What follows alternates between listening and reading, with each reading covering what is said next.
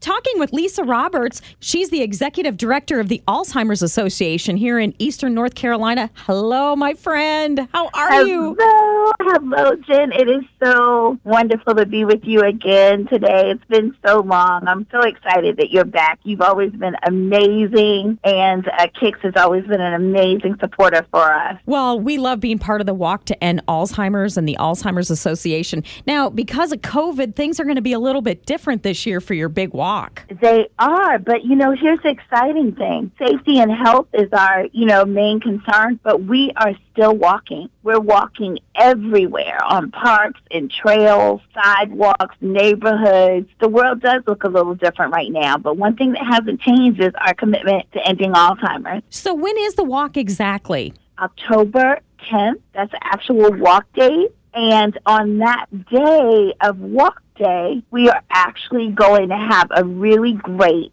opening ceremony that everyone will be able to view. Then we'll go out and walk, and then we'll come back and we'll do a little celebration. So there's a whole interactive day of walking in your own neighborhoods, being safe and healthy and doing that, and then also coming back and being part of a bigger online community where we can all celebrate and share our experience. Now, we're going to get everybody all jazzed up with a big pep rally, and that's going to be on September 10th. Tell us a little bit about that. I know I'm going to be part of that. We're so excited. You're going to be the host of our pep rally, and your energy is amazing. So it's going to be a very upbeat half hour to get us really jazzed with stories and really a lot of inspiration from our participants on how we are going to walk to end Alzheimer's on Saturday, October 10th. How do people get involved? Do they find it online again, like always? Absolutely. You can go online at alz.org/walk, or you could call our 24/7 helpline, which is 1-800-272-3900 to learn more.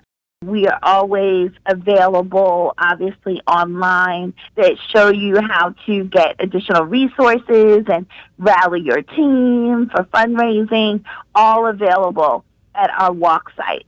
That is awesome. I am super excited to be part of this.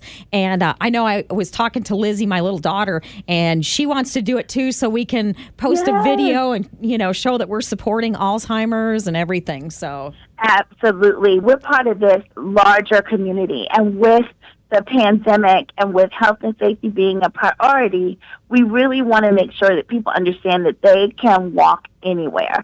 And that includes getting other people involved who maybe were not able to be involved earlier because of, location or, any kind of distance.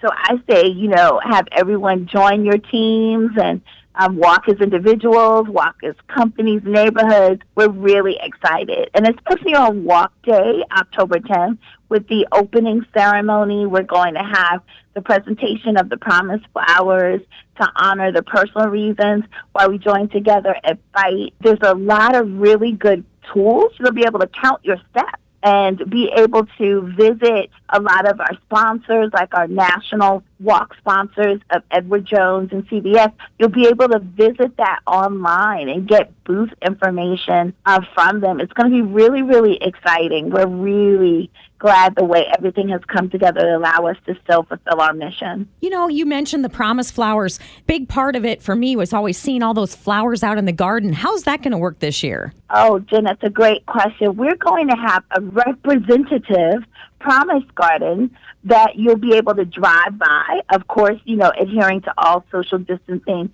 guidelines and masks and so forth. But you'll be able to drive by our Promise Garden, and it will still physically be at the North Carolina Museum of Art. So the exciting thing about that is you'll be able to view it online, and you'll also be able to drive by and take pictures or whatever the case may be. So we're still going to have a Promise Garden. Then in addition, because of having to change the walk this year, you will, depending on what level of fundraising that you do, we have all kinds of exciting, besides your T-shirt being mailed to you, there are Champions Club, which still exists, all of the same mission moment elements that we had in person. And the new will be Promise Garden flags that every registered participant will have. You'll have a walk flag that you'll be able to display in your own yard. Oh, nice.